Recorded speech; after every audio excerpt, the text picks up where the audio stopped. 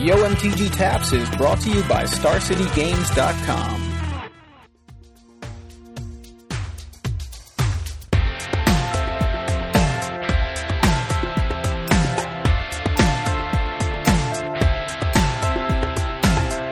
Hey everybody, welcome to episode number 30 of Yo MTG Taps. I say that with a big smile on my face because, wow, we're on episode 30.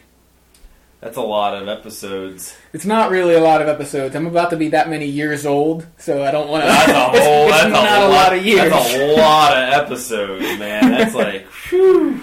It's just feel like our podcast is one episode closer to death. Great, thanks. Well, this is Joey Pasco, about to be another year closer to death. And Big Head Joe Panuska It's here. okay, I'm already dead inside, so... There you go. Well, that makes me feel better. Thanks. We were going to start this episode with peanut butter jelly time, but you guys ever seen the hamster dance? Yeah, there's this really cool video on the internet of a dancing baby. It's like completely, computer animation. Yeah, it's really, man. really neat. But you guys ever seen that? That's a shout out to Seth, who told us our memes are old. So it's like we figured we'd do a little overkill on the old memes. Every reference I make is 10 years old or older. I always notice that every time I impersonate Norm Macdonald doing David Letterman. Tim's quick to remind me, you realize you just made a 15-year-old reference, right? I'm like, yeah, I guess so, huh? It's like those things are, I don't know. Those things are still funny to me. Yeah, I mean, that's the point, right? It's whatever. It's funny. Zach Galifianakis had a stand-up, appearance on Conan O'Brien, again, back in 2001. And he's like, so I thought for this set, he's like, most comics come up here and they, just rehash their typical stand-up routines. He's like, but I thought for this set I'd do something special. I'd do some new material, some fresh material. You guys keeping up with the whole OJ thing? It's good. But anyway. So I just have one question for you. How is War Priest of Thune real? No, that's a Mike Flores reference. Just right at the head of the podcast this time. Shout out to Mike, who we haven't been mentioning recently, but he's been pretty prolific with the blog posts on fivewithflores.com, and we wanted to mention a couple of those. War Priest of Thune being a pretty awesome card from M11. It seems so simple. I think it's one of those cards that gets kind of not so much attention because it's not flashy, but I mean the fact that it's if it had flash, it would be great. It would be exceptionally flashy. I would like it to have flash. But actually, he wrote a post about Dark Tutelage. Did you read this? Yeah, of course. I mean, we talked about this last episode about it being kind of more like Phyrexian Arena than Dark Confidant, but still sharing the crappiness. The crappiness, right? Because Dark Confidant's terrible. But we said it's the fact that Dark Confidant is a creature and thus easily disposed of. Yeah, easily dispatched. It makes that. So that's just one of the ways that makes it better, but it's cheaper and it also attacks. It's not like an 0-1. Right. And Dark Tutelage in a color that can't get rid of enchantments very easily, and it's more expensive. It just seems that I mean, you can't say anything won't see play because then you'll get it'll come back to bite you in the ass. It won't see play. I'm going to say it. Dark Tutelage bit me in the ass. That's Hellcarver Demon on there. Yeah, actually, it does look like Hellcarver Demon. But check out that post as well. I thought it was a pretty good post, so I retweeted it. So we have a bunch of stuff to talk about. First of all, how was vacation? Vacation was good. I went to Cabo San Lucas in Mexico, and I went all week without getting suntanned or sunburned until the last day when I guess I spent too much time in the pool and it rinsed off and I didn't reapply the sunblock. I mean, I just stay in the shade. I sat by the pool all week in the shade. When a little bit of sunlight would get on my chair, I'd inch up further and then I'd be moving the chair or moving the umbrella tables, like, even though they're not really meant to be moved, they were pretty heavy. I was just doing everything I could to stay in the shade. I just can't stand the sun. Like, the direct sunlight, it just burns. It's too much. But, speaking of which, I'm working on a vampire. Yeah, speaking of which, right? So yeah, you'll have to talk about that. Actually, talk about it now. Sure, why the hell not? So you said I think you posted this on Twitter earlier, about, and you told me this yesterday, how you're trying to play Tier 1 decks disguised as casual decks. Yeah, it's just something fun. I've been really in the mood to have a lot more fun. Like, I don't know, not that playing Control isn't fun, because it is. It's really fun. I think playing Magic is fun, but, like, I've just been in the mood for, like, simplicity lately. I don't know why. I've just been in the mood to play, like, simplistic decks, and while trying to maintain the power level of the decks. You know what I mean? Like, so I'm playing a Vampires deck right now. I was like, man, Vampires has 2 Lords, and 3 if you count the Monument. So I'm like, why not? Like, what the hell? It'll be fun. And I'm going to dick around with this. So right now I'm playing a Vampires deck. I just built it last night at like 1 in the morning. So I don't really know how effective it's going to be or whatever. But I was really in the mood to game with some mono black, and so I decided to do it. But recently, mostly you've been playing mono green. Yeah, the mono green deck has devolved into the most stupidly simplistic, like, consistent deck imaginable. Yeah, rule of 9, right? Yeah, it's basically rule of 9, except there's 3 copies of 1, and, So what is it? Run down the deck. Okay, so Llanowar Elves. 4 Llanowar Elves, 4 Tree Speakers, 4 Lotus Cobras, 4 Nest Invaders, 4 Kozilek's Predator, 4 Metodic Slimes, 4 Garrux, 4 Eldrazi Monuments, and 3 Wolfbriar Elementals. And Forests. 7 Fetches and a bunch of Forests and 2 Oran Reefs. Yeah, I was going to say, Oran Reef seems like it would be good. It is sometimes. So, did you play that? Well, this last FNM that you ran was the launch party. It wasn't FNM, it was launch party. Right, okay. So before that, you'd been playing mono green in most of them? Oh, honestly, 2 weeks ago, I wound up playing the blue-white Eldrazi deck. Oh, and the Flores Drazi deck? Yeah, and I did terrible with it. Yeah. But I was, I was supposed to sell my Baneslayers that weekend. So I was like, I'm going to game with this one more time before I sell those Baneslayers. Oh, fair enough. I'll get more Baneslayers. It's not a big deal. Yeah, well, now that they're in print for another year, you have a lot more opportunities to get them anyway. I can trade my ass off. Right, that's true.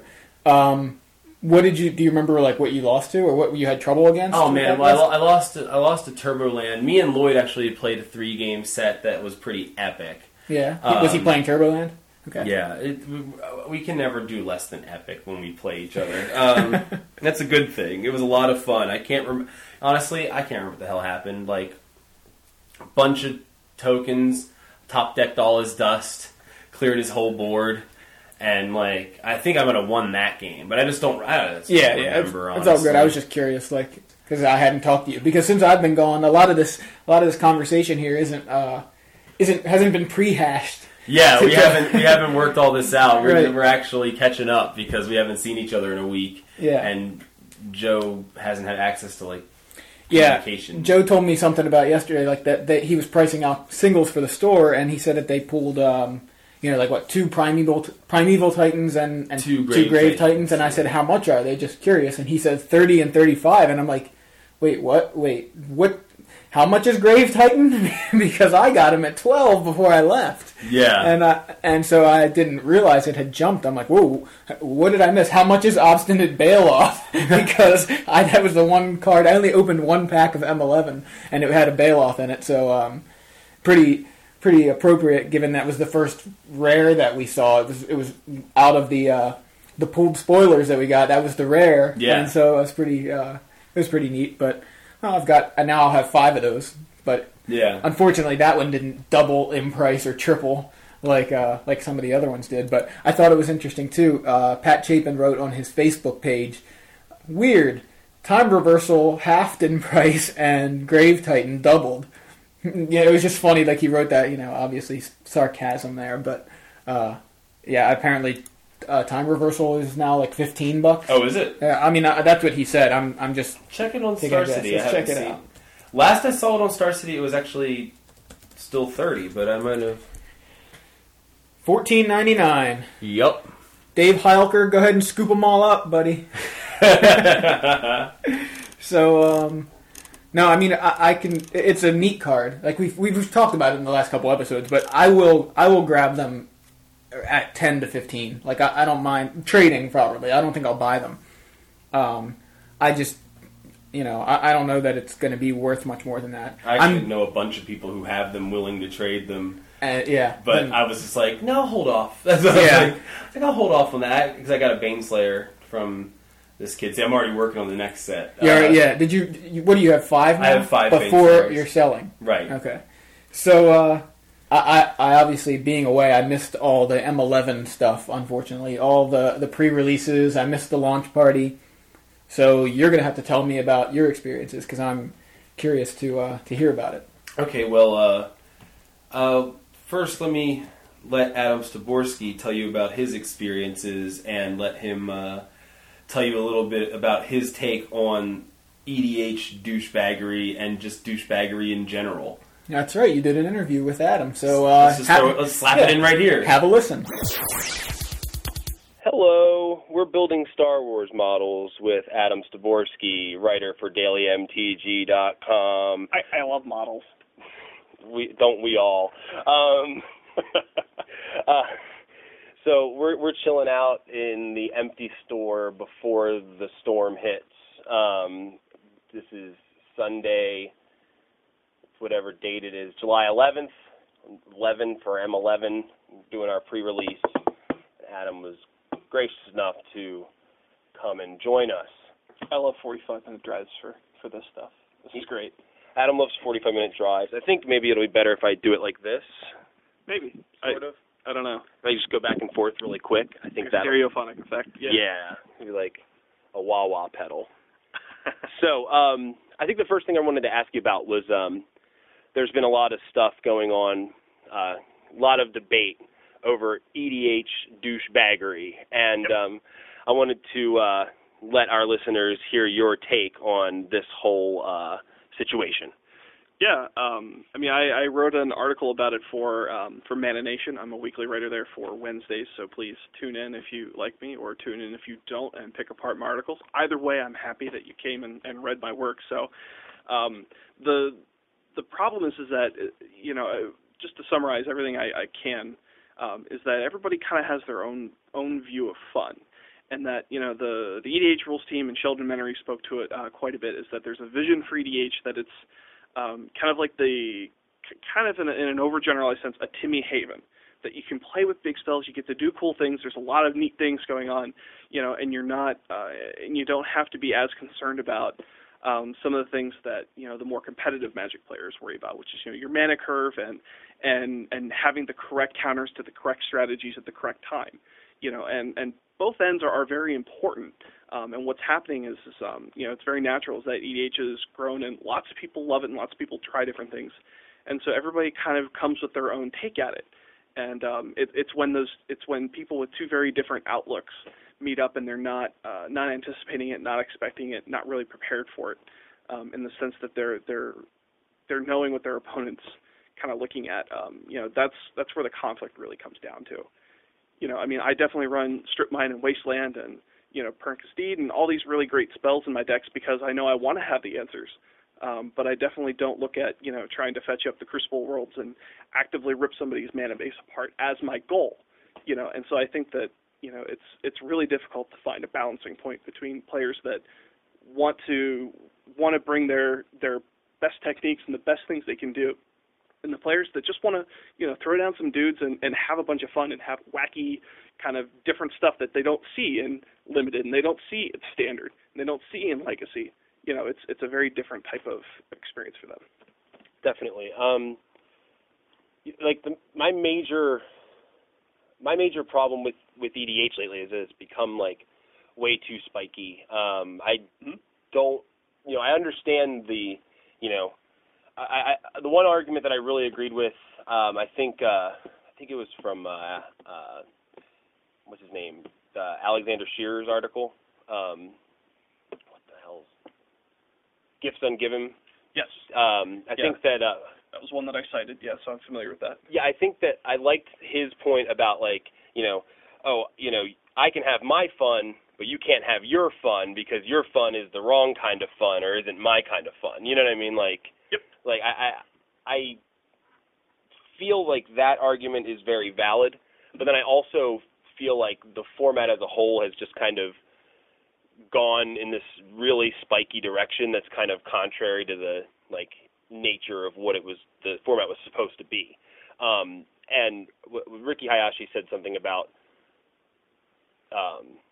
having a really long banned list to solve that problem. He didn't say that's what they should do, but he was saying like that's what would have to happen to get things back. To ensure that it goes that way. Now, do you think that that's a good idea, or do you think that, do you think there should be a bigger banned list for EDH, or do you think that we should just try to work, like just put the answers in your own deck? You know what I mean? If you know the problems you don't like to play against, put the answers to those problems in your deck.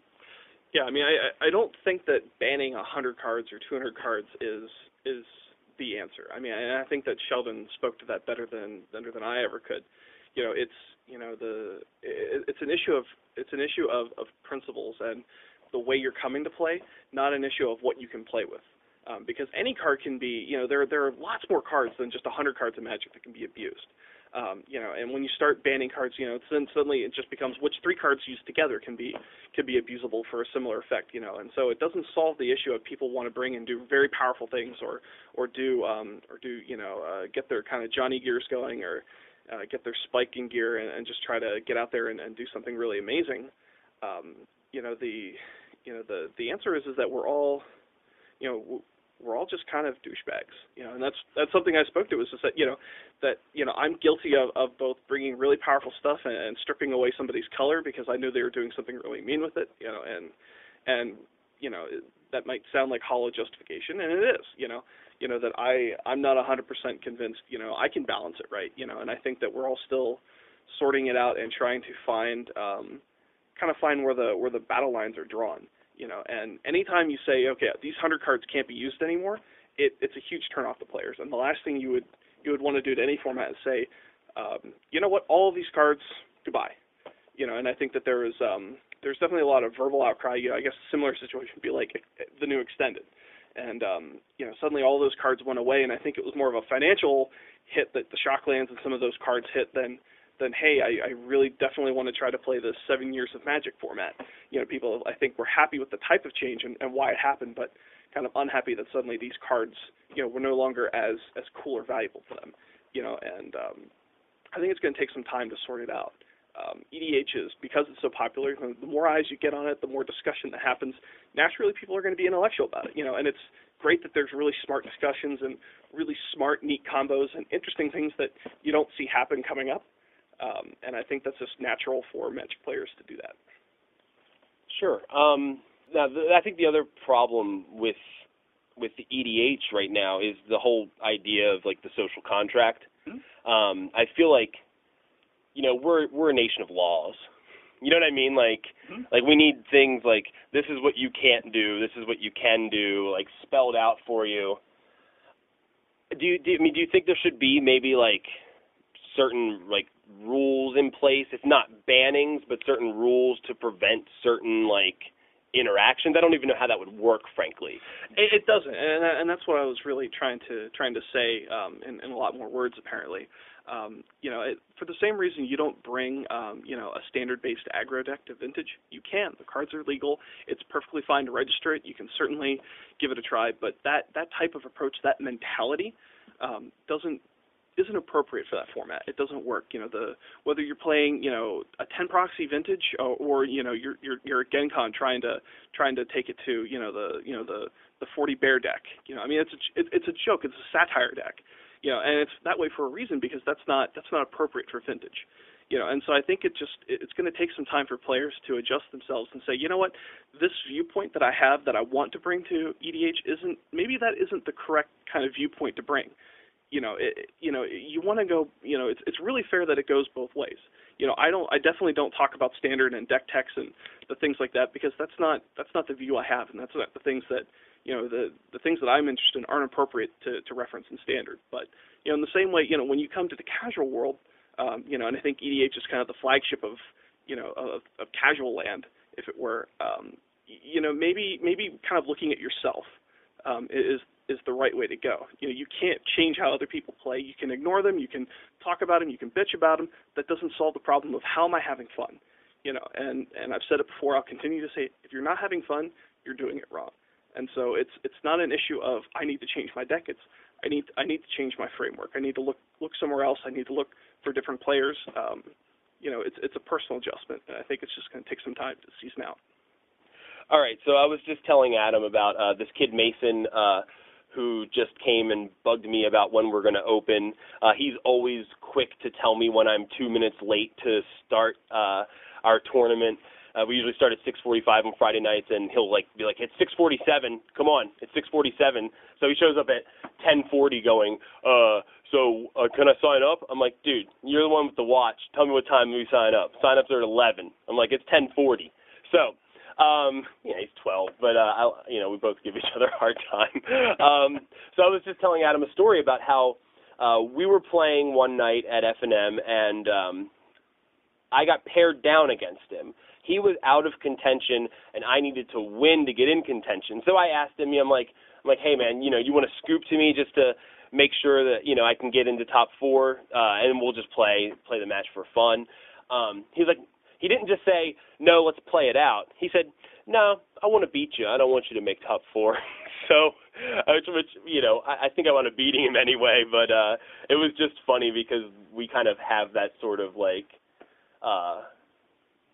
relationship, I guess. I don't want to say I have a relationship with a 12-year-old boy, but anyway, and Adam said he had something to play off of that, not the relationship part. But no, certainly not. For anyone listening, no. The thing I want to play off of that is that Gibson, Andrew Scheer talked about the unwritten rules and casual Magic and walking into an environment and just suddenly having it sprung like, oh, you can't do, that's not right, you can't do that.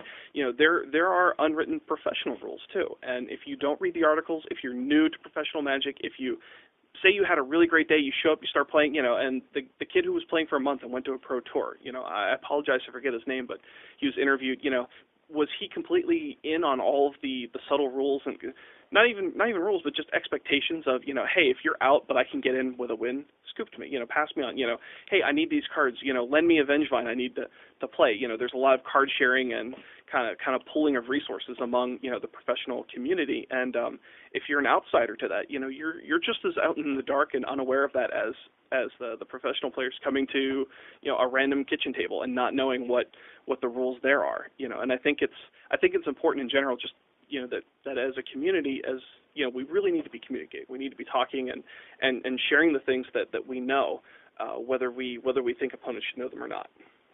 Yeah, that's a really good point, because it does work both ways. You know what I mean? It works, casual to professional and the other way around.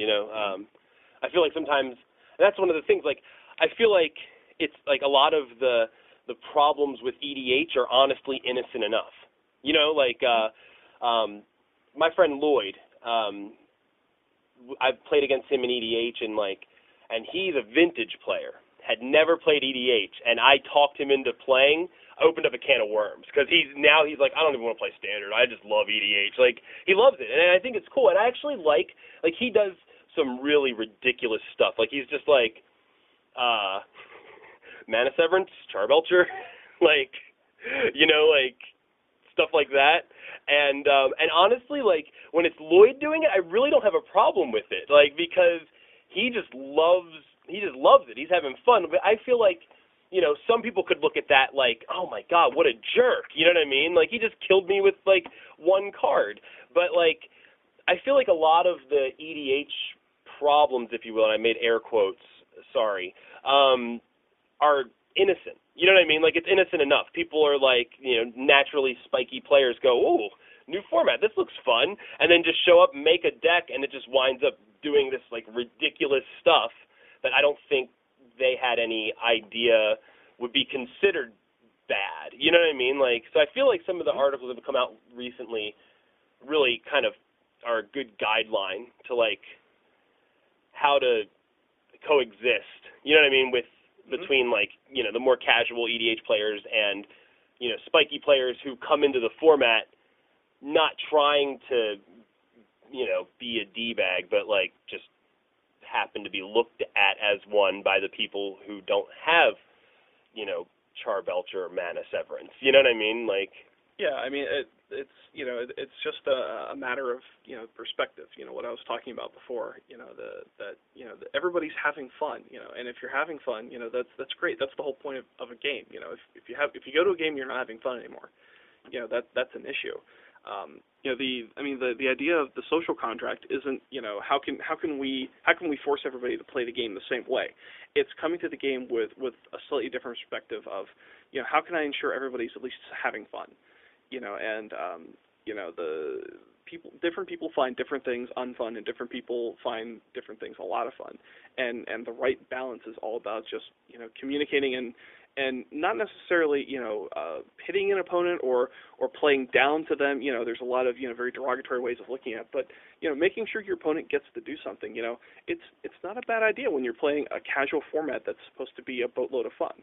You know, I don't think it's wrong to not strip mine, you know, an opponent's, you know, Volrath Stronghold when they're not, you know, recurring Eternal Witness. You know, when they're just getting back a dude that they're getting life with, or you know, that they're using to go get a land with. You know, it's not as bad, you know, as maybe it looks like. You know, it's strong, it's powerful, it's abusable, but you know, it's all about, you know, the degree at which you kind of approach that. Right. So, enough about this. I want to get into, because we're here for M11 today. Yes. I want to get into some Ev11 stuff. So, did I say Ev11? Whatever. 11. This one goes to 11. Call her Evelyn. Everyone's been using the "this goes to 11" references all weekend. All weekend. But anyway, I wanted to talk about you managed to gunsling yesterday. Yep. Right? And you were gunslinging from a sealed deck. Is that correct? Yes. Cool. So tell us a little bit about that. Well, all the details of my pull and like the actual build of my deck, so you can tell me how wrong it is, will be in Tuesday's article on Daily MTG. But it was an interesting blue-black build. I didn't have Preordain or Foresee, Jace's Ingenuity, and I only had one Doomblade, and I didn't have any real bombs other than a redirect and a clone. But I had tons of 3-drops, 2 mana leaks. And I definitely just played like an aggro control, getting my dudes down and keeping them from putting their big dudes in. And Flyers still win. Evasion gets there. It hits hard, and you know, people forget that, you know, I won games on the back of just sending 1-2 power flyer in, you know, 10 times. Yeah. I think my favorite thing to do in Rise was to draft all the Glory Seekers nobody wanted, and then put Drake Umbras on them. There's what's his name? Is it one of the Japanese players? Not Saito. Man, I'm really bad at this, as you can tell. That was one of his strategies, is he picked up the cheap guys and like Drake Umbras and like the huge like evasive flying stuff, and you know, he was doing that at the Pro Tour, and winning. I had I think I drafted like 2 Champions Drakes, the ones that get +3/+3 if you have a creature with a certain amount of level counters, yep, and like 1 leveler. So like I was like, I just want the flyer. I just want that flyer to go in over stuff. Which I was berated by Marshall and Ryan from Limited Resources for telling Mike Flores to draft Glory Seekers. He's like, did you really just tell him to do that? I was like, man, like, come on. So they don't like it. But I had a lot of success with it. I think I like 3-0'd one draft and then like 2-1'd another one. So I mean, like, it wound up working for me. It was Japanese Nationals. Oh, okay. There wasn't a Rise Pro Tour. Katsuhiro Mori? Maybe. Or I know it's in the event coverage that they were talking about it. Glory Seekers and Drake Umbras. He had like 3 of each, and apparently works good. Yeah, that's pretty awesome. So maybe Marshall and Ryan will change their tone a little bit. Well, it's a parasitic strategy. It plays off of other people playing to the expected strategy. It's something that you have to grab those Dairy Gumbers, and then you can pick up the things that are getting tabled. 10th pick, 11th pick. So, what sort of you played against different people's sealed pools? What sort of strategies did it look like people were going for, with their decks that they were bringing to you? Yeah, there's definitely a lot of the standard go-to core strategy of, looking at the 4 to 5 drop plus, getting there and just getting your bombs out. There were a couple, more aggressive strategies. Definitely, Arc Runner, the Elemental Ox. It will hit you for 5 on turn 2. You will experience it if you play enough games. It took me quite a while, and I finally got it. And when you're at 10 life going into turn 5, it's a little intimidating. Against a red-white deck with lots of dudes and burned, splashing for Fireball, splashing for Bolt, splashing for Active Treason, which is a common. Active Treason is a common. Yes, it's. I saw it all day. Fling's in there too. So if you're doing math and you realize, I'll drop the 6 and they have a 6 damage dude, you may get flung. So it hurts and it happens. So it feels much more like a big expansion. Think like a normal expansion. Zendikar was really fast. Rise of Eldrazi was really slow. This is like the sweet spot in between. 3 drops are very good. Barony Vampire, Cloud Elemental, they do a lot. There's a lot of 2-power flyers, and running into those decks, having that 3 drop to even be blocking with is solid. 4 toughness creatures are still king because of Bolt. A lot of the rules are pretty similar, but it definitely plays a lot faster. Cool. So I think we're about to open in a few minutes here to start taking sign-ups and stuff. So Mason will settle down. He's pacing out there like a damn hungry lion.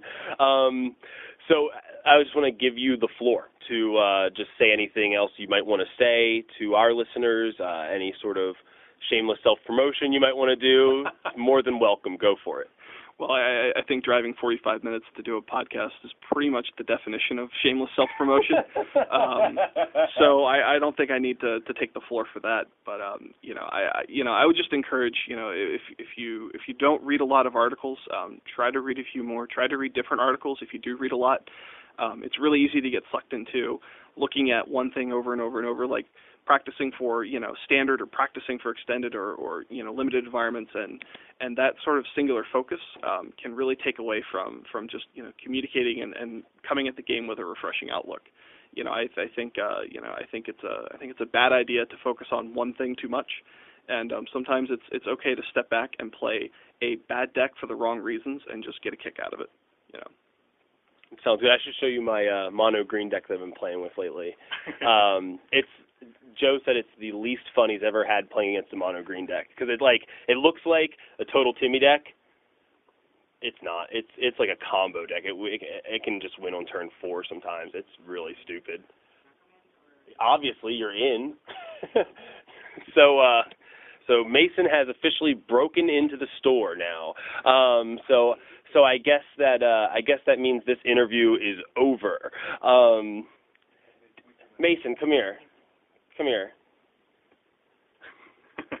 Tell our listeners something that you want to tell them. Joe looks like Bobby Hill. And there we have it. This has been Yo MTG Taps. Damn right. Let's go play some Magic. So that was Adam Staworski, who writes the Serious Fun column on Daily MTG. This is his second consecutive... And he writes an article for Mana Nation. That's right. He also writes for Mana Nation. I forgot about that. Yeah. This is the second time he's come to one of our release events, right? Did he come to the pre-release? He came to both pre-releases. Okay, cool. Yeah. So thanks, Adam. We definitely welcome you to show up anytime you'd like. Yeah, you can come knock on my door at 2 a.m. and be like, why haven't you called me? So now, Joe, I want to hear about your experience. Okay. At the pre-release. Yeah. Pre-release and release events. I'm kind of you drafted at the launch party was draft. Yeah, our launch party was booster draft. See, I really wish I would have paid a little more attention to like archetypes, or maybe just listen to limited resources. Yeah. But I didn't have my headphones for like 2 weeks, so no headphones means no podcasts for me, because like my speakers on my laptop suck. Yeah. So didn't really have that good of info going into the draft. But I did draft an interesting deck. We're going to back up here. Get there, yeah. Back pre-release. Pre-release, yeah. So, 6 packs. I opened a Frost Titan and a Grave Titan. Oh, that sounds so good. It was pretty damn good. 2 mythics, and they're both Titans. You know, Yeah. you didn't open something dumb like Time Reversal. Yeah. I'm just kidding. But that wouldn't be very good in a sealed deck anyway. No. So go ahead. I'm sorry. I'd have probably played it for shits and giggles. Yeah, but right. Like, no, it would have been pretty terrible. Although, I mean, you know, draw 7 and limited is probably seems strong. Yeah, so it basically, still could be good, yeah. what I did was I played black, blue, obviously, splash of white. My splash of white was for Condemn, 2 Stormfront Pegasi, Yeah, Pegasus. and Pegasises, and they only got 1 toughness. They're sissies, and an Excommunicate, which I originally had 2 because that was like most of my good removal. I didn't really draw much, or I didn't really open much good removal. Had an unsummon that like wound up making its way into my deck and like shit like that. Lots of scry effects. I had like 2 Preordains and 2 Foresees. Crystal Ball? No Crystal Ball, Okay. but I mean, with 2 Preordains and Yeah. 2 Foresees, you don't really need it. It's like, all right, I get there, you know, I get all the way in there. So my problem, I mean, I had a pretty decent deck. Okay, round 1, I play against Noyan, and Noyan is playing like I think green black, right? I beat him in one of the games. We had a really fun set of matches, or set of games. Both games that he won with overwhelming stampede. Oh, wow. The first overwhelming stampede was on a pumped to 8/6 Inferno Titan. And the second overwhelming stampede was on a Duskdale Worm. Well, which that is that the 7/7 Trampler. Okay. Good God. Oh my God! I mean, he just whooped me so bad. It was fun. I mean, like like I said, we had a fun set. It was really cool. How did you played 3 games? Yeah. Do you remember how you won yours? Grave Titan, Frost Titan. Right. Okay. That's what I figured. Round 2. This was the best. Oh my God! So this is the most greedy shit I've ever pulled. 7 card hand, 1 land, mulligan. 6 card hand, 6 lands, keep. I'm on the draw, right? Right. So I go, draw land. Oh, God. Play land. Draw land, turn 2. Play land. Draw Mana Leak. Pretty good. Okay. Play land. Counter whatever crap he was trying to do. And the whole time I'm thinking to myself, oh, it's fine. All I need to do is rip a Titan off the top of my deck on turn 6 and I win. That was my mindset. All I need to do is rip one of my 2 Titans off the top of my deck on turn 6. Right. And I win, and I'm fine. So the next turn I rip Child of Night. Play it. Yeah. Blocker, right? Gain some life. 5th turn, I think I flip over land. Okay. Play it. Turn 6. Frost Titan. There you go. Play it. Turn 7. Grave Titan. It was the sickest thing. It was so wrong. I shouldn't have kept it, but I totally did, and it totally worked. That's hilarious. I was just like, I got both. I was like, all I need is one of my Titans, and I get both of my Titans on consecutive turns. Did you win? I won. Oh my God, I won. Who were you playing? I don't remember. New kid. Okay. Round 3, I did another greedy keep. I kept a 1 land hand, and that land was the only land I saw that whole game. Yeah, you were taught wrong from round 2. And I was playing against green. Right. Game 1, he starts with the ley line of Vitality on the battlefield. Ah, nice. Face palm. Damn. Well, it's not. At least it's not the worst, Right, but I'm just saying, it just sucks when your opponent starts with a ley line when it's limited and they have 1 ley line and they're just like, oh, cool. It's just like, oh, it was just so hard to race. But anyway. Well, it's definitely hard when you see one land all game. So. Well, that was game 1 that he did that. Oh, in game 2 he started with the ley line. Sorry. No. Strike that, reverse it. Okay. Game 1 with the ley line, game 2 1 land the whole game. Okay. So I lost that one pretty bad. And then round 4 I smashed face again. But like... So I ended up... There were 17 players at our pre-release. I ended up 2-2. 13th out of 17. Oh, I was the worst of the 2-2s. Like, I literally was last among the 2-2s. Oops. So, yeah, whatever. But, okay, so launch party. How many people? We had 10. Okay. Launch party, I decided... Well, I started drafting blue stuff, like, here and there, like, preordains and stuff. Mm-hmm. I like to play blue in my decks because I like to be able to dig and draw and stuff.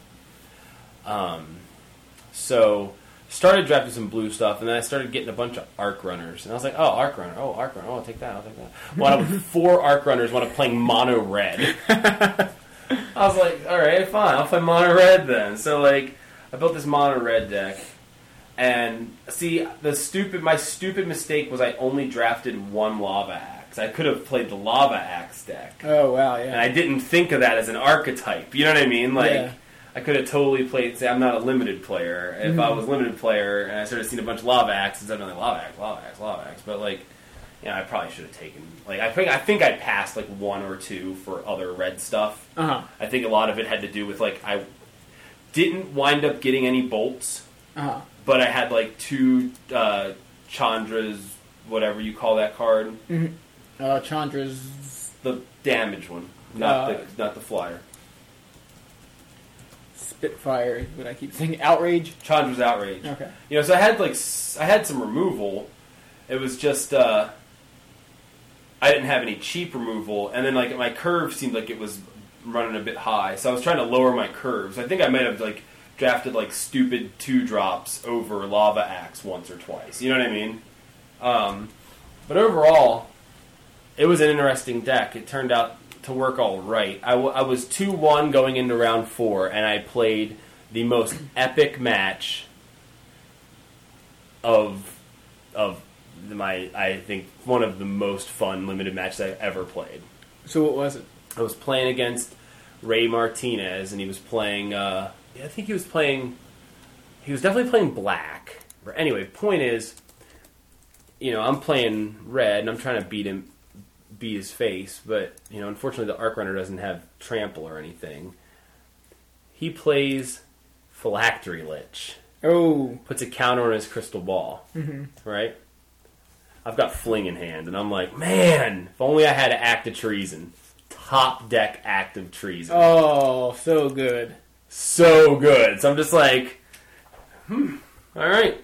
Act of Treason, steal it. Swing, and fling. But you know what I did? Huh? Because I had arc runners in my hand. Mm-hmm. I flung it at his creature and not at his face. Oh wow! Any reason? Like you just think? I wanted to clear his board so I could get in later, but I should have flung it at his face because at the end of the game he was at 4. Oh, and you lost, obviously. Yeah. So then he plays Elixir of Immortality. Which one is that's the game? Gain 5 life. Yeah. Shuffle your library. So he shuffles back in, and he's digging because he's still got a phylactery counter in his crystal ball. He's trying to dig for that damn Lich. I'm like, fuck, I gotta kill him. Like, so then he plays Elixir of Immortality. Oh, God. Does it again. So he gains 10 life in that game. Oh, and you still would have had him. You had him down to 4, you would have killed him. Well, what creature was it that you killed? Do you know? Oh, it was something irrelevant? Something I shouldn't have killed. Okay. Something I could have probably killed with a blocker or something, but whatever. So I wound up going 2-2. In the launch party as well. Yeah. So you're 4-4. Yeah. Lifetime M11. Yeah, I got to turn that around. Limited. Was there anything else that you noticed like that when we played the Rise of the Eldrazi limited? We all thought it was a really slow format. That was our initial impression. Was there any initial impressions overall of M11 that stood out? Not like. I can't really give any... I'm 4-4 in the format. Yeah. I can't really give any strategy advice. But, all I want to say about it is that it is really fun. Like, yeah. I had so much fun playing every one of those games. Even the game, like it kind of pissed me off because, like, the game at the pre-release where I had one land the whole game, dude, after the match, I didn't know him. He's like, I'm sorry, man. You know, like, sorry, but, you know. And I was like, I said, why are you sorry? I kept the hand. Like, I was like, it was fun. I don't care. Like, I had fun. Like, I even had fun in that game. The game where I should have been like, oh, this sucks. You know what I mean? Like, I had fun playing that particular game. Like, I don't know why. It's just a fun set. I feel like the set's really entertaining. It's really fun. I feel like the set's also really good, you know? Because, like, if it was a crappy set, it wouldn't have been fun. Were there any cards that stood out as being better than you expected? You know, anything that... Or something that you expected to be good that really wasn't. Like, how was Arc Runner? Exactly as you expected, or, you know? You know, like, the no trample is very relevant. But at the same time, like, without, like, where I didn't see a lot of bolts, they weren't a bad removal spell. Right. You know what I mean? Like, it was like, well, I can pay 4 to deal 4 damage to a creature, or I can deal 3 to deal 5 damage to a creature. You know, like, yeah, you want that damage to get in there, and every once in a while, it was sweet. Like, oh, and the turn after he used the Elixir of Immortality to go to 18, I go Arc Runner, swing for 10, in. Like, nice. Just straight in for 10. Drafting red's tough. Because everyone just grabs a bolt. You know what I mean? Like, everyone opens a pack and sees a bolt, grabs a bolt. Like, right, you don't get bolts. You don't get bolts unless you open a bolt, basically. So it's like, ugh. So it can be tough, but I still like, you know, blue-white bunch of chumps, like bunch of flyers. I still think blue-white skies is like really strong. Fauna Shaman. Did you play against Fauna Shaman at all? No, but I did totally rare draft one in pack 3, pick 1. Yeah. But to be fair, at that point I was in mono red, and there was nothing good for me in that pack. So I was like, well, it's also the launch party. You know what I mean? Like, everybody's kind of at the same time. I think a lot of people go into that with more of a rare drafting mentality than usual, than later on, because there's so many times. You know, nobody has any of these cards. Everybody's going to try to get some of these. You know, nobody's going to look... You're going to open a Fauna Shaman, I think you're going to take it in most cases, unless the card dropped in value ridiculously. But, you know, if you're going to open a $12 card, you know, you win the draft, right, or you make your money back from drafting right there almost. You know, so unless there's something else in that pack that's just ridiculous... I mean, and this is just my logic, but I think that that's something that it would really be a tough call between something that doesn't fit in your deck at all, but is worth like $12, and something that does fit in your deck. And you know, potentially, what if there was a Bolt? You know, you open that pack and you've got Fauna Shaman and Bolt. Bolt seems like a really good pick. Right? But you would have taken the Bolt? I'd have taken the Bolt. See, I think I would just hedge my bets and go, I'll take the Shaman, because at least I know I win something right there, right? I'd have taken the Bolt. I wanted more bolts. I didn't see a Bolt the whole draft.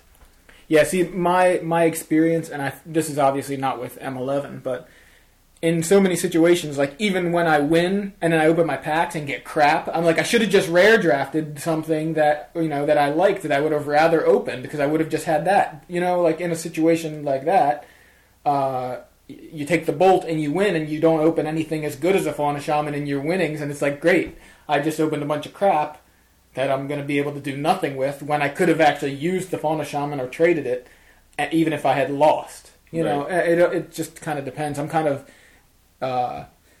you know, I'm disillusioned with what I've gotten out of packs in the last few months at winnings and things. So just because that's because we were opening packs of Rise. Right, Rise of the Eldrazi basically has Gideon, Vengevine, and crap. So, I mean, I guess that's part of it. But even Worldwake, I mean, at least Worldwake, I'm happy opening a Creeping Tar Pit or something. You know, even though... Well, it's got some good stuff. No, it does. And that's one of the reasons I started switching back to opening Worldwake. Right. 1, to play the Jace Lottery, and 2, because I can use Manlands. You know, those are relevant. But in this situation, launch party, pre-release, and any number of packs is good. So I can see the logic in that too, because you don't have any of the rares. Right. You know, you're not sitting there like, well, I have all these crap rares, or I have all these, so you have more of a chance. But I think that's almost the same. The same logic goes for the rare drafting when you see something like Fauna Shaman or, gosh, Primeval Titan or something. You know what I mean? What happens if Primeval Titan's in that pack and bolt? I switched to green. No, yeah. just kidding. Right, like, I splash green. But yeah, Grave Titan or Primeval Titan are... those are the money cards besides Baneslayer, which obviously is a money card too. But what are the top 3... Or I guess what are the top 5 money cards in this set, do you know? Baneslayer, number 1. Primeval Titan, number 2. Grave Titan, number 3. Guessing now, at this point, it's Time Reversal, number 4. And Fauna Shaman, number 5. Yeah, that sounds about right. I gotta get my set of... I'm getting my set of Destructive Forces today. Yeah. 1 foil, 3 regular. Cool. Somebody, and I think it was somebody from O2 Drop, mentioned about Destructive Force, the fact that Planeswalkers exist and Destructive Force isn't going to hit Planeswalkers. Neither would Wildfire. Why you play it with Planeswalkers. But, well, I mean, it makes it good with Planeswalkers, you're right, but it also, you know, the fact that it doesn't get rid of Planeswalkers could be relevant. It was just a good point. No, it is a valid point. So I guess moving on, one of the things I did want to mention is in the rules update, there were this thing called emblems. Yes. Which, it sounds to me like an emblem is more like a term than an actual kind of like card type or something, which is what I thought of. I was like, what's is this a new card type or what? Well, it kind of is. It's like a token. Right, exactly. It's more of a term to clarify things. So like, what apparently it is kind of like it's kind of like an enchantment with a static ability. That's how they put it. So like Elspeth is the one card in the Oracle update that will technically create an emblem. So instead of the wording on her ultimate ability being for the rest of the game, artifacts, creatures, enchantments, and lands you control are indestructible, the new wording will be you get an emblem with artifacts, creatures, enchantments, and land you control are indestructible. So it's kind of like this it's not really a permanent, but it's sort of like a permanent, right?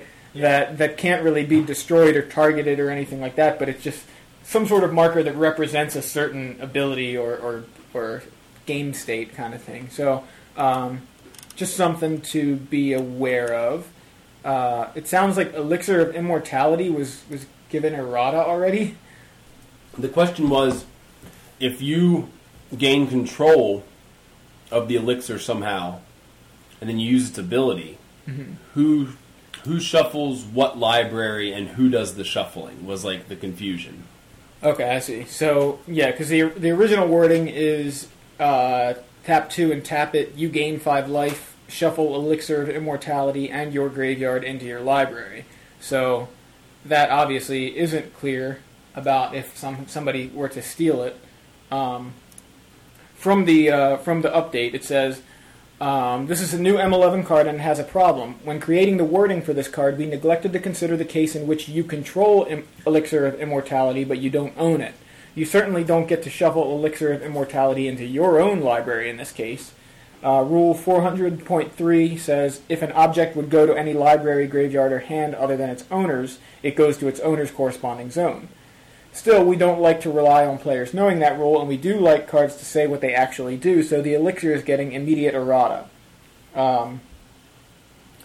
So the new wording is, you gain 5 life, shuffle Elixir of Immortality and your graveyard into their owner's library, which puts the elixir back into the owner's library, but it shuffles your graveyard into your library.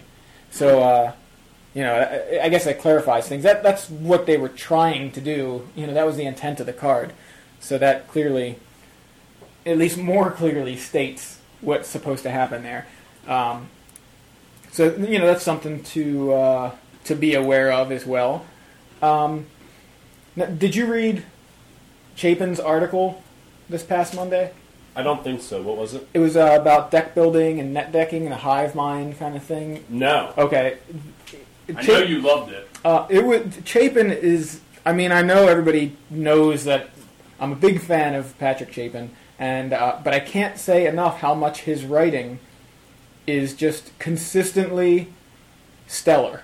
You know, I can't really emphasize it enough. Next Level Magic, and then just every week he puts out something that I think, in one way or another, is just amazing. You know, somehow, whether it's through like hidden references to things. I don't know if you read his article a couple weeks ago, but he hid like the combo for Contra, the up down left right left. He hid that into his paragraph. You know, he kind of put those kinds of things in there, and it's really great to see those kinds of things. It's entertaining, even if you know, content aside, it's pretty entertaining to see that kind of thing.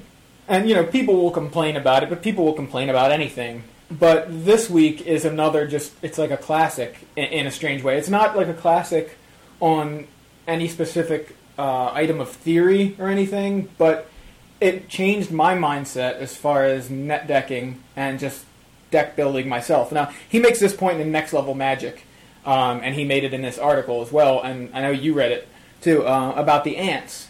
The ants that it's built into their nature to just, if they get lost from like their home, their anthill, they just follow the ant in front of them. Colony, that's the word I was looking for. So if they get lost from their ant colony, they just follow the ant in front of them, which ends up in this phenomenon where if a bunch of ants get lost, they just go in a circle because there's no front ant. It's just following the one in front of it. So they just keep going around in a circle until one of them somehow veers off, you know, and then they just keep following it. And he applies this to players net decking. You need the rogue deck builders to be the ants that veer off, otherwise the metagame becomes entirely stagnant with everybody just copying off each other and nobody innovates. Nobody strays from the rest of the herd of ants now. Now it's a herd of ants. The flock. Gaggle. Yeah, the gaggle of ants. The murder of ants. I was just going to say murder of ants. So, but that's what we're doing. And a crush of ants. But that seems to be what happens here with deck building. And it's become more and more common, I think, over the years. Because of the internet. Because of the internet, right. And it's both a good thing and a bad thing. Because, like Chapin points out, you know, you can... basically, the hive mind... that is the internet. You can put a deck out there. You can go on Magic Online and play it, and if it starts to do well, you have more eyes on it, more eyes tuning it, more eyes playing it. You know, more people playing it to fine tune it, and suddenly this deck just is tuned very quickly. But at the same time, if everybody's just copying other decks, you're never going to have. You know, he makes the point that there's only a handful, maybe a dozen really strong deck builders out there right now that everybody is kind of just, getting their decks from for the most part. I mean, obviously there's exceptions. Obviously there's exceptions to every rule, but look at our metagame. Look at what happens as far as like even when the format is healthy, how many decks are there? Right. Like even when there's 10 decks, like how is it there's only 10 decks in these thousands of cards we have in the, however many cards are in the format, we have hundreds of cards, hundreds of possibilities of combinations to build, and everybody ends up with the same, 10 decks, for example. So definitely you got to check out that article. The article is on Star City Games. It's innovations from Monday, July the 12th, and the article is Metagaming and Deck Building, the 3 Laws of Prediction, which he also, in the article, goes about explaining how all these metagame shifts are very predictable if you just know how to do it. Kind of living in the future, which is one of the phrases he likes to say, where you kind of predict the step beyond the next step, And so if you haven't read that, definitely check it out. But if you don't have Star City Premium, you can get some of his thoughts on the same topic on the recent episode of the Magic Show. Evan Irwin interviewed Chapin, and the most recent episode of the Magic Show is entirely an interview with Chapin on M11, the Hive-minded topic, and generally this whole topic. So check that out. I'll put links in the show notes, of course, but if you're listening to this on Star City, you're already one step ahead. You're already living in the future. But I wanted to mention that stuff. So another thing I wanted to mention, Alex Shearer, who does Gifts Ungiven, giftsongiven.com is his blog. He's created a questionnaire called the Magic Effectiveness Project, which you can download and fill out. He's basically trying to kind of create this survey that will identify players' strengths and why good players do well at tournaments. So I'm going to put a link in the show notes to that too. I think the more people that respond to his survey, the better the results are going to be. The more data he has to work on. So check that out. Go to giftsongiven.com to see his blog, and like I said, I'll put a link in the show notes that'll get you to the right place to download that. Another thing, big news. We have a marvelous team-up of a dynamic duo of financial gurus. You like that? It's Kelly Reed and John Medina have teamed up. MTGmetagame.com and QuietSpeculation.com have kind of joined forces to create DoublingSeason.com. Russell Tasker in on it too. Right, well, I'm going to get there. But it was mainly, these guys created it. Right. John and Kelly created the site, and now with the help of Doug Lynn and Russell Tasker, also an appearance by Dave Rockstar of O2Drop.com. Basically, they're creating the internet's premier source for financial magic advice, and definitely check that out. Okay. DoublingSeason.com. DoublingSeason.com.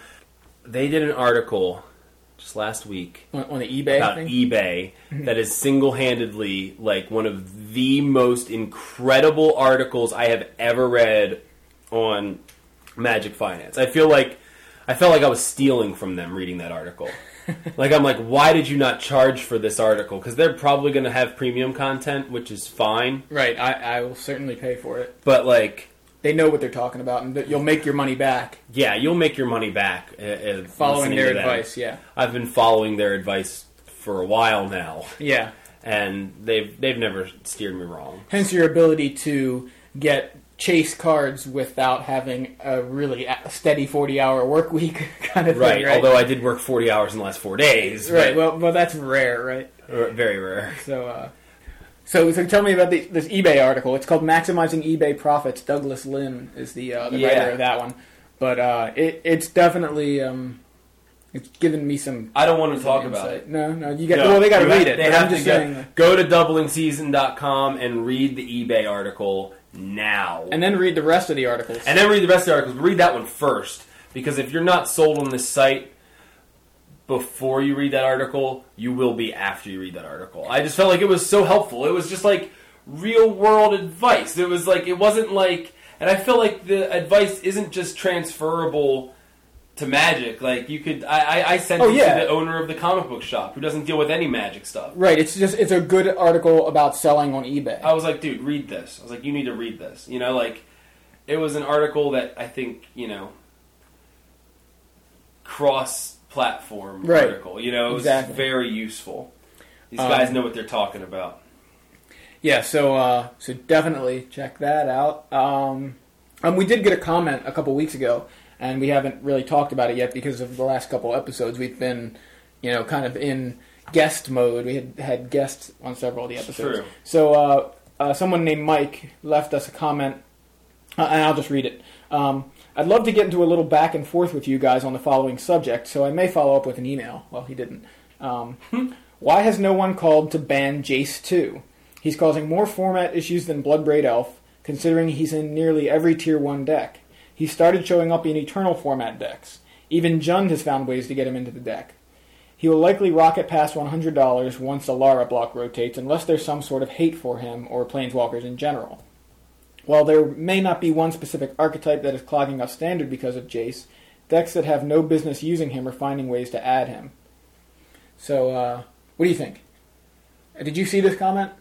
Yes. Have you seen it? Okay. Yeah. Remember we talked about it briefly. Yeah. Okay. I think what the conclusion me and you came to was just attack him. Right. There's so many answers for Jace. Right. Like creatures right now are really good. Right. Which planeswalkers are really good too. But that's the point. I mean, creatures are a natural way to fight planeswalkers. So right away, creatures being so good and so prevalent, almost every deck has answers to planeswalkers. Not to mention, part of the reason he's in every Tier 1 deck is because he's an answer to himself. Right? I mean, people are playing Jace Beleren not for his own abilities, but because it says Planeswalker Jace. That's why people are playing Jace Beleren. Now, I mean, he's keeping people... He fights opposing Jaces, but that's the main reason I think people are playing Jace Beleren. So that's just answers to Jace right there. Creatures and other Jaces. Like Mike said, he's not really clogging up. It's not one archetype clogging up Standard, which I think was people's problem with Bloodbraid Elf, because it was just all junk. Nobody was complaining about Boss Naya and decks like that ran Bloodbraid. People were mad about Bloodbraid because of Jund, because it was a core to the deck, and Bloodbraid didn't get banned either. So why would Jace? And we would never call to ban Bloodbraid. I mean, we would never. Well, let me take that back. We would never call to ban Jace on this show because you've got Joe Pasco here. Yeah. And it's he not like my favorite card ever, right? Even if Joe thought it should be banned or thought it was too powerful, he would never say that. I would not say that. He would never say that. He'd never come out and say it. He'd be like, "Oh, it's fine." Exactly. I would just keep hoarding them until I had 9 or 11. But as far as Jace is concerned, I just wanted to mention, besides creatures and other Jaces, there's Lightning Bolt, any kind of burn spell. Lightning Bolt. Oh, God, was that an old meme? That was an old meme. That one was not intentional. I was totally shooting my hand at Joe, going, Lightning Bolt, but not saying it, and he said it. Yeah. So. Anyway. So any burn spell works against Planeswalkers. Also, Oblivion Ring. Bounce spells. There's so many answers to Planeswalkers that, Bloodbraid Elf, it was a lot harder to answer a Bloodbraid Elf. Yes, it's a 3-2. That part wasn't so hard to answer. Removal, right? Blockers. But the fact that it played another spell, you needed 2 counter spells to deal with it, or you needed a removal spell and a counter spell, or 2 removal spells, or, you know what I mean? That's what made Bloodbraid Elf, kind of so strong. And again, Bloodbraid Elf didn't get banned either, so... and Bloodbraid Elf was making Jund into an extremely consistent and thus extremely popular deck. And that's what happened with that. Yes, Jace being, $1 million or however much he costs now, I'm sure it's frustrating to people. But, that's because he's a good card and he is a mythic rare, and... I don't know. That's a whole other topic as far as the prices of these cards are concerned. Wizards can always reprint him. Mm-hmm. People were speculating the reprint in M11. I don't know. I didn't expect them to do that. I don't even know if I expect them to ever do it. But with Elspeth and Tezzeret. Now, Tezzeret wasn't expensive, but Elspeth was. Did you see what Aaron Forsyth wrote about it? No. He said on Twitter, he's like, I have no idea why anyone thinks we would ever reprint that's that right. card in a core set. I did see that. Yeah, I mean, that's pretty much how I felt. It didn't really make sense. Now, I understand it's expensive, but, I don't really have an answer for that. You need to read doublingseason.com, and you can find ways to get your Jaces. Trade better. Yeah, or speculate better, right? Get the Jaces...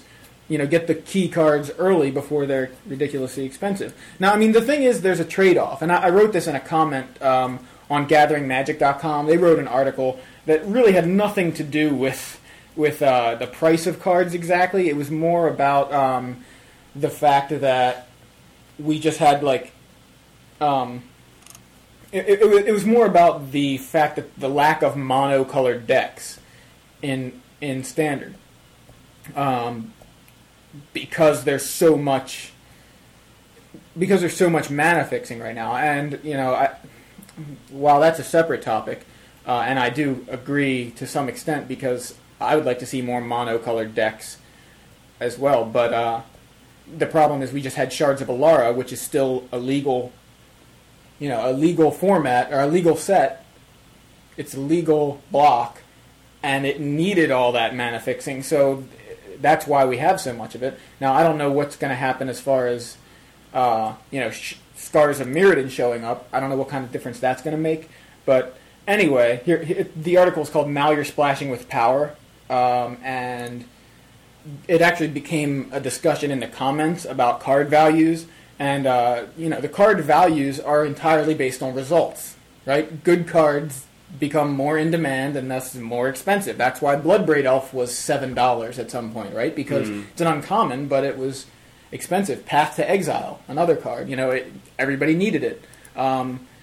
The cards aren't good because they're expensive. They're expensive because they're good. And how good a card is entirely based on context. If you look at something like Avenger of Zendikar, a month ago it was a crap mythic. It's a bulk mythic. Not a month ago, maybe a month and a half ago. And now it's over $10. Right? I think it's like $8 now. Oh, okay. It might have dropped some. But still, $8 isn't a bulk mythic. Bulk mythics tend to hover around $3, I think. And he was definitely, or it, I don't know if it's a he, Avenger was definitely a bulk mythic at some point. Then it showed up in a deck, and it became a good card. I mean, are people going to go, it's too expensive for me. What happens if Turboland really started gaining a lot more momentum and Avenger went up to $30? Are people going to complain that it's $30? Like, you had your chance. At least with him, you really had your chance. Yeah. But, and then you have things like Abyssal Persecutor, which was $30 when it was spoiled. I traded for one at $30, and unfortunately for me, I lost money on that because now it's what, 10? Yeah. Something like that. I mean, not to mention there was an Avenger in that trade, I think. Yeah, I traded an Avenger towards a Persecutor. Now I could have traded an Avenger for a Persecutor. Straight up, right. But, that's what this game, that's part of this game. That's part of what makes it a trading card, a collectible card game, is the speculation on card prices. And, you're gonna take some hits here and there, and you're gonna make out better in other cases. You're gonna get cards cheap that are gonna go up. But my point is, if you don't want to play with the expensive cards, you don't have to. Just keep in mind that what you're saving in money, you have to make up for in time and energy to create a deck to make cards, the cheaper cards, the less expensive cards, good cards. You know what I mean? You go ahead and build a rogue deck using the cards that aren't so expensive, and if you put the time and energy into it, you can make a deck that wins. I'm not saying it's going to necessarily match up all the time, but my point is, and like Chapin said, there's so many possibilities, and we're not seeing them all. Even the thousands of players that play this game, it's not covering all the possibilities here. So, there's a trade-off. You have the choice of playing the established best decks and paying the price in money, or creating our own build and paying the price in time, energy, testing, etc. in order to win. You can't have both. If you want to win, you have to pay for it somewhere. You have to either make your deck one that wins without the expensive cards, or just get the expensive cards. And the problem is so many people are complaining because they want both. They want the easy, I want to play that net deck, but it's all expensive. Well, that's because it's a good deck. And It's a good deck and it's in demand. People want to play it, and that's why those cards are expensive. So if you want to play that deck, you're going to need to get those cards. You're going to need to pay the price. If you are willing to forego playing the established, popular, in-demand, expensive decks, then you can try to use your brain and your time to build a deck that can compete and not pay for the expensive cards. Look at Mono Red. Mono Red is still a very cheap deck, and it's a good deck. Jund is a good deck. You don't have to just to play the best decks. It's not always so expensive, right? Even though I just said the more in-demand decks are more expensive. That tends to be the case, but look at Jund. I mean, Maelstrom Pulse was pretty much the most expensive card in that deck, right? And they're going for like 12 now. Yeah, I mean, now, but even at their height, they were around 20. Yeah, 22.50 to 25. Okay, like, 20. I didn't. At the most crazed. You know what I Okay, mean? so and you know, it's almost like, well, I don't want to pay so much for cards, but I want to play a good deck. We'll play Jund. Well, I don't want to play Jund. All right, we'll play mono red. Well, I don't want to play mono red. Come on. Well, what do you want me to do? You need to do. I want to play the expensive cards, but I don't want them to be so expensive. Like, I'm sorry, I don't know what to tell you. You know, you have to make Stop the choice bitching, somewhere. start brewing. Right. Stop bitching, start brewing. Exactly. I understand that the cards can be expensive, but if those are the ones you want to play with, you have to pay for them. And if you can go without playing with those, then you can play mono green. How much does that deck come to? Right, your mono green deck, mono red. Are $6 each. Right. It does run 7 fetches. Ooh, they're like $12 each if you Right. buy them or trade for them. You know, like Monument's like the most expensive card in there. Like other than And the how much is fetches, Monument? $8. Yeah, it just seems. No, actually, no. Wait, there's Lotus Cobras. Okay, Lotus Cobras are in the teens. I think they're almost I'm just 20 saying, now. they're not $80. Right, it's like $80 for a set. Yeah, I'm just saying, like, you don't have to play with Jace. No. You don't have to play with Elspeth. You don't have to play with Gideon. A But set of Jaces have been sitting stagnant for a while now. Yeah. I traded my Elspeths and Gideons. Yeah, so I'm just saying, like, there's other choices here, and you need to make the choice. If you want to play with those cards, those are the expensive ones. You're just going to have to pay for it by buying them or trading for them. That's what life is. It's a series of trade-offs. So, anyway, sorry to go on that rant. It wasn't actually intentional. I think it just kind of spawned off of the Jace comment from Mike. But I think that's about it for this episode. We did get our first iTunes review. Did you see that? Oh, really? Yeah, I'll have to. I liked what you just said. Life is a series of trade-offs. That's what it is. Yeah. Amen. I kind of got really reflective on that. I was just like, That's life. That's exactly what it is. So we have our first iTunes review is we have an average of 2 ratings. Is 5 out of 5. Pretty nice. good. On June 25th, Art, which may be one of the crash test dummies, wrote, "Great stuff. I can't get enough of this podcast. It's like you're hanging with 2 very funny, clever fellas who also learn you some good stuff too. Fortunately, they release new episodes pretty regularly. Pretty regularly, so I don't have to go without for too long.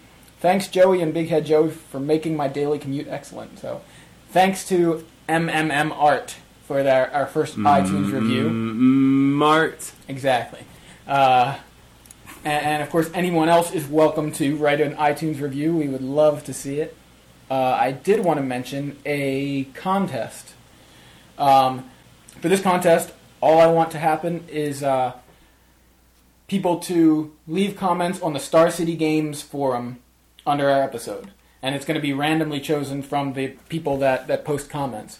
All you need to do is comment on the episode. Like, please make some sort of intelligent comment. You don't just say, First. Yeah, exactly. We need relevant comments.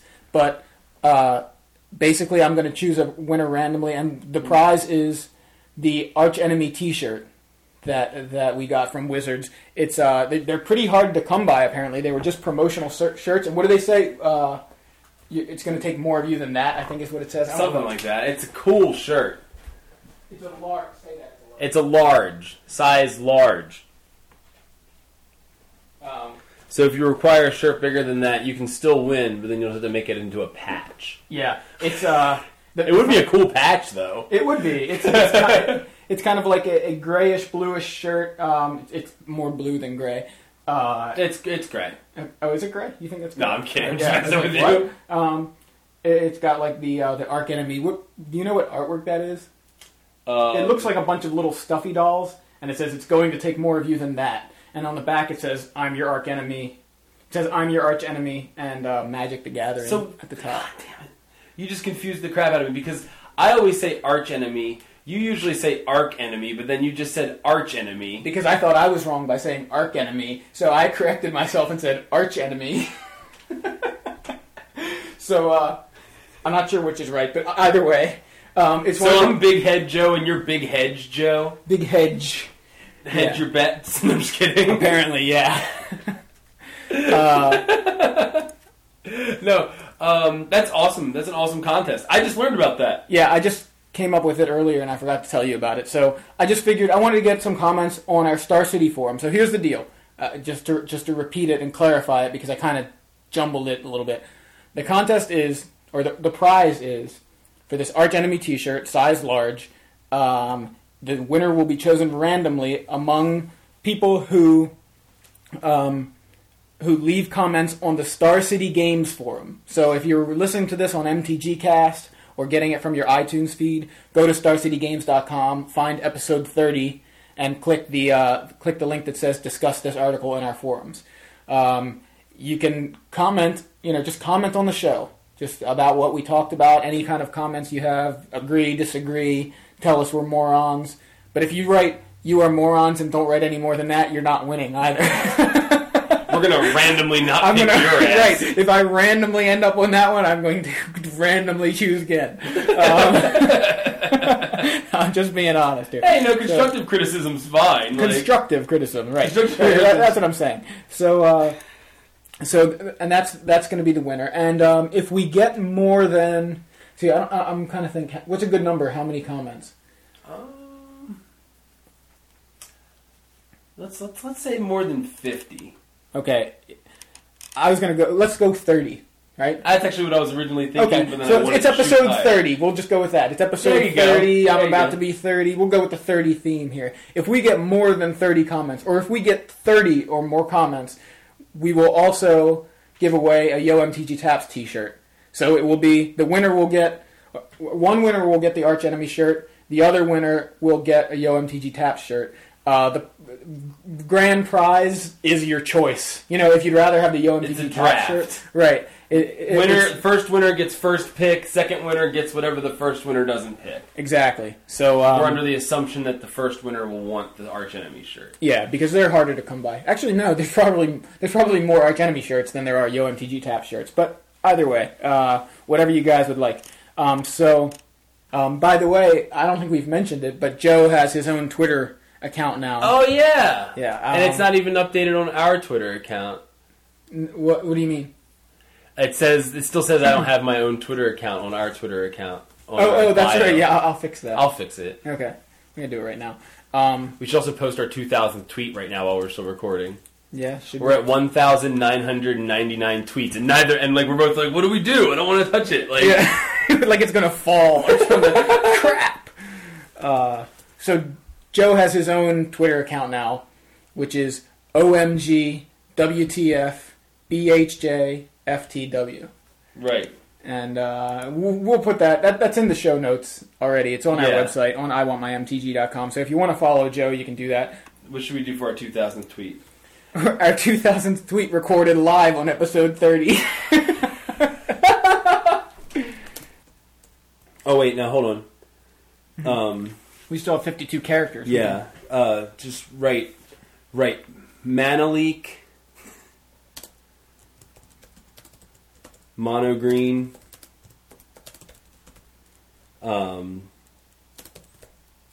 at 5 with Flores.